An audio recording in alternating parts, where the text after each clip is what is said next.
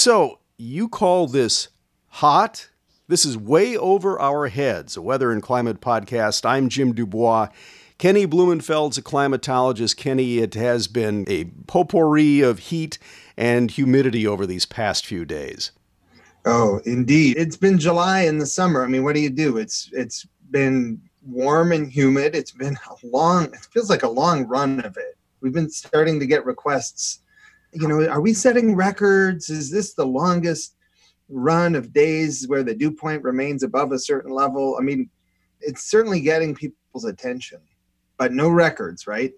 No records being set. We're just good, old-fashioned Jim Dubois, warm and humid. Well, I do have to say, Kenny, when we last spoke right before the 4th of July, about a week ago, you had mentioned that historically 4th of July periods were usually hot, stormy, or a combination thereof. I would say you hit combination thereof right on the head, and you mentioned the particular part of the state where we might see some of the severe weather, heavy rains popping up. You even named a county, Kitson County, and I got to say, Kenny, you nailed it.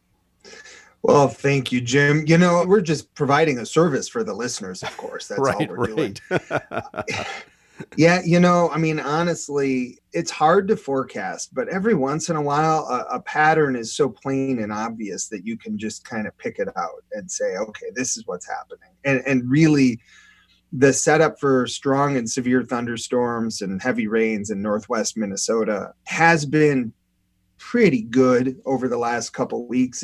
That pattern that we talked about has started to shift. But yeah, if I picked Kitson County, it's because it made itself pretty obvious, but I appreciate it, Jim. Well, we do need to talk about the potential for some severe weather coming up today. This is Wednesday, July 8th, and also possibly on Thursday, July 9th. So we're recording on the morning of the 8th. Kenny, we did see some heavy weather to the northwest and the north of the Twin Cities this morning, Wednesday, July 8th. Thunderstorms that were coming down from I believe, the Fargo-Moorhead area, kind of in a eastern movement, correct?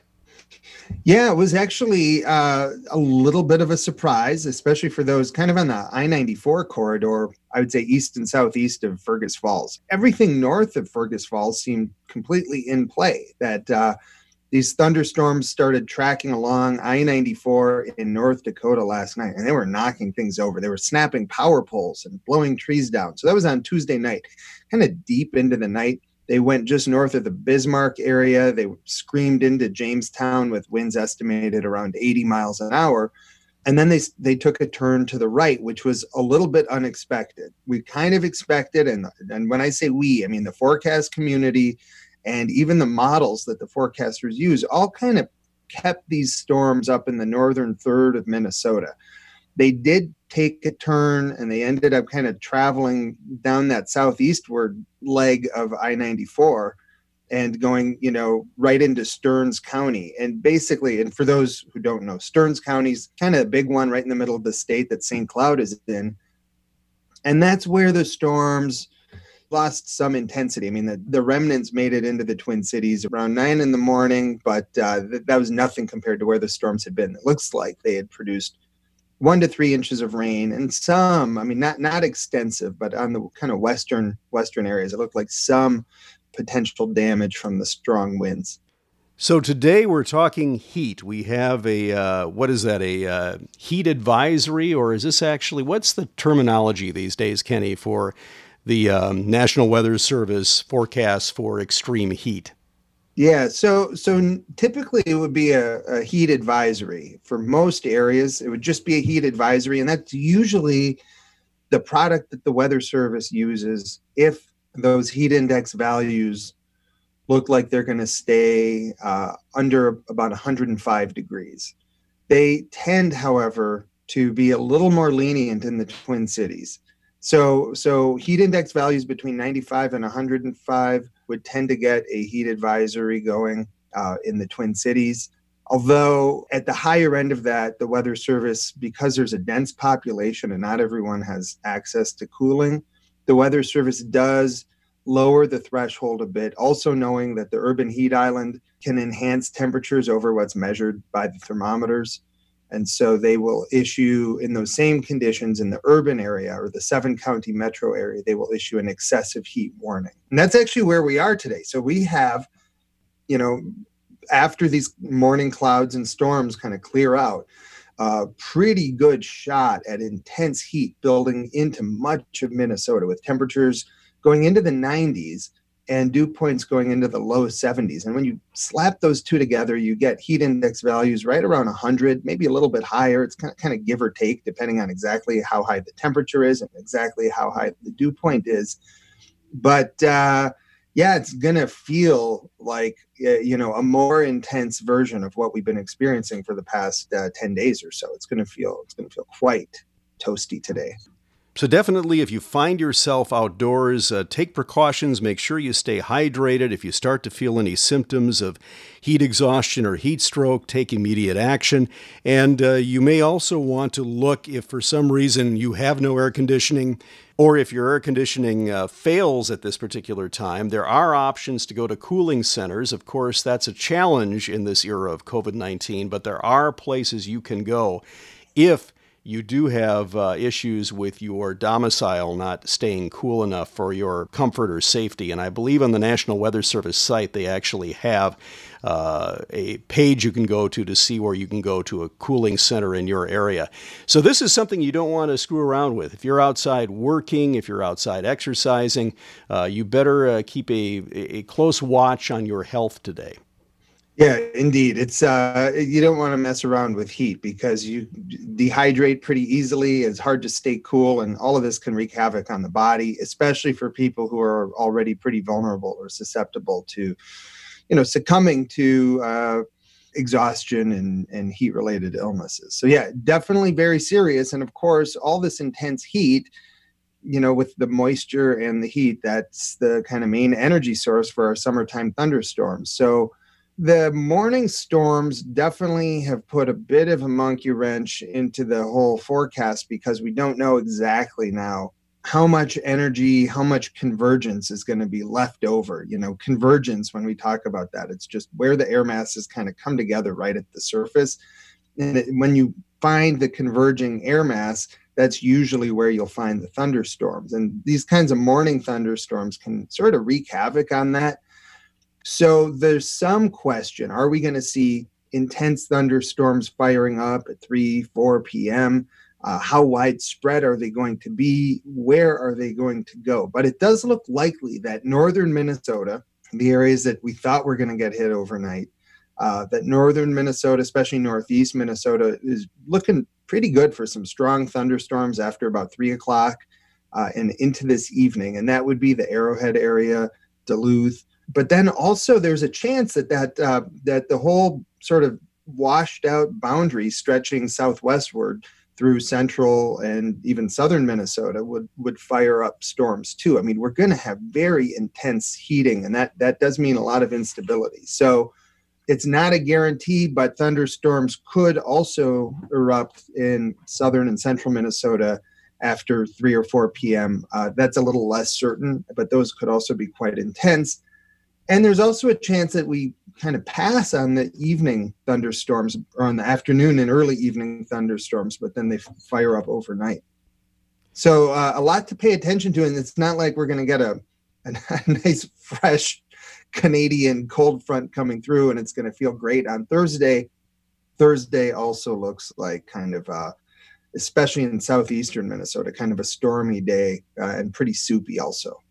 What about for the Twin Cities tonight, Wednesday night, late afternoon into the evening, and then again on Thursday? Any ideas to timing if we do get severe storms, when that might happen?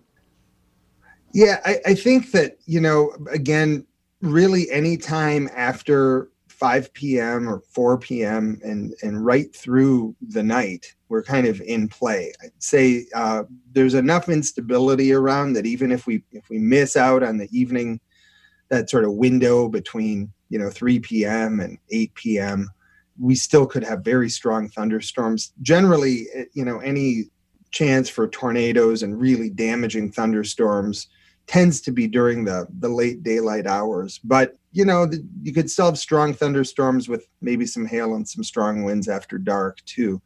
So I wouldn't be willing to, the chance of precipitation in the Twin Cities isn't all that high. I'd say it's less than 50%. So storms are not guaranteed. The heat is much more likely, especially after these clouds clear out in the afternoon.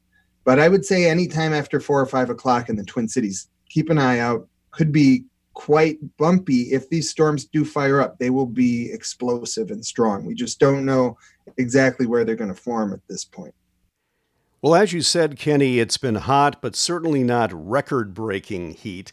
But back in the day, and this coincides with your day job, back in the 1930s, in the Dust Bowl era, Minnesota was really, really hot, but it was a dry heat, right? Not a lot of humidity, so people weren't complaining as much back then. No, we're just kidding. Actually, they were. It was very, very dangerous. Very dangerous. Oh, they were. Yeah, no, they were complaining, all right. I mean, in the 1930s, although, they were already suffering from a lot. Does this sound familiar? They had a depression. Their governor had just died. Wow. It was a pretty traumatic and dramatic time for Minnesota, and we had a multiple year drought. So 1934 and 35 had been disastrous in Minnesota. And then we got into July of 1936. And by the way, this was following on the heels of an extraordinarily cold winter where lots of Minnesota in January had set its all-time record low temperature marks. So went from a very cold January to the hottest July you could even imagine. Basically from the 5th of July to the 18th in 1936. So that's 14 days. In the Twin Cities, it stayed at or above 90 the whole time, but that's nothing. We also had, I think, 8 days where the temperature met or exceeded 100 degrees. We had a run of 5 days where the temperature was 105 or higher.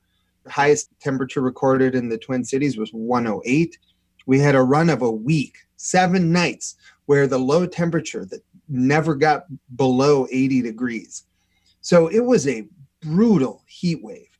And it wasn't just the Twin Cities. We had 100-degree readings up in Grand Rapids and Brainerd and even Duluth and Cloquet. I mean, it was a ridiculous heat wave. Our friend and colleague, Mark Seeley, has pointed out that, in the 1930s, a lot of times, well, one, we didn't have air conditioning. And even fans were pretty limited back then. And so people would often beat the heat by sleeping outside. There are a lot of historical photos of that. Yes, I've seen those of people sleeping in parks. Yes. Yeah, just go stay cool. But, when the low temperature on, I think it was July 13th, 1936, in the Twin Cities was 86 degrees. So if it only gets down to 86, and your body's looking to get a lot cooler than that. I mean, room temperature is about 68. You can't get anywhere near that. So it was way too warm. People were not able to cool themselves down. You can't just stay in the water the whole time. And so we lost a lot of people during that heat wave. Estimates are up to 900. 900 deaths would make it, one of the most significant weather disasters in Minnesota history. So it was a brutal heat wave. And, with weather memories, it's always it's a little bit abstract because most of us weren't around and it's just a story. But just imagine how warm we think it's been. Temperature gets up to 93, 94. Or you have a run of days where the low temperature never really gets too far below 70. I mean, that seems pretty brutal, but just crank that whole thing up by 10 or 15 degrees and then blow it out for 2 weeks. And that's the heat wave that we had in 1936. So it's really unlike anything else on record. But as you pointed out, it was a dry heat, and this was not good because there was almost no precipitation during that entire 2-week period. So it really escalated the drought that had already been building. But the good news, the possible saving grace is, as we know here, it's not the heat, it's the humidity. Having a lot of moisture in the air does compound the effects of the heat, and you actually notice it more when there's more humidity. And with the somewhat dry heat that they had in the 1930s, that heat wave went off without the heat index ever really exceeding the air temperature. So what it was on the thermometer is pretty much what it felt like outside. So it's bad. 106, 105, 108. But it's not the same as some of the heat waves we've had more recently where there was a lot of humidity. So even though the temperatures were a bit lower, maybe in the mid 90s, higher dew points have led to much higher heat index values. So yeah, if there was any silver lining in that horrible heat event in 1936, it's at least it was a dry heat. So Kenny, in a nutshell, what can we expect in the next 48 hours and beyond? Yeah, so kind of a stormy period with a little bit of uncertainty. I would say almost everyone listening can bank on a steamy Wednesday with temperatures getting into the 80s and 90s, especially 90s in the southern half or 2/3 of Minnesota.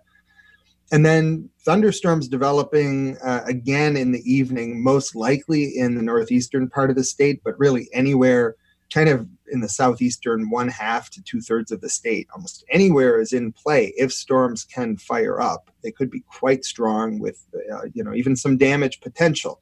But I wouldn't be canceling your picnic just yet. There's going to be a lot of areas that don't get hit by these storms. And then we kind of reload. There's a little bit of a cold front moving through that eventually is going to cool us down for the weekend, but don't expect to see much of that on Thursday. It's still going to be very soupy with more storms firing on Thursday afternoon and evening, especially southeast Minnesota. And some of those could be quite strong. After that, things will appear to dry out, at least in the northern half or so of the state, where we'll have lower humidity values and lower temperatures. Higher dew points will still stick around in parts of southern Minnesota into the weekend, but it's not going to feel like the last 10 days. It is going to be a bit of a break, and we better enjoy it because we can't say exactly when, but it looks like the heat's going to come charging back sometime next week. All right, well, here on Wednesday, the 8th of July, there is an excessive heat warning in effect, so please stay safe, particularly if you are outdoors.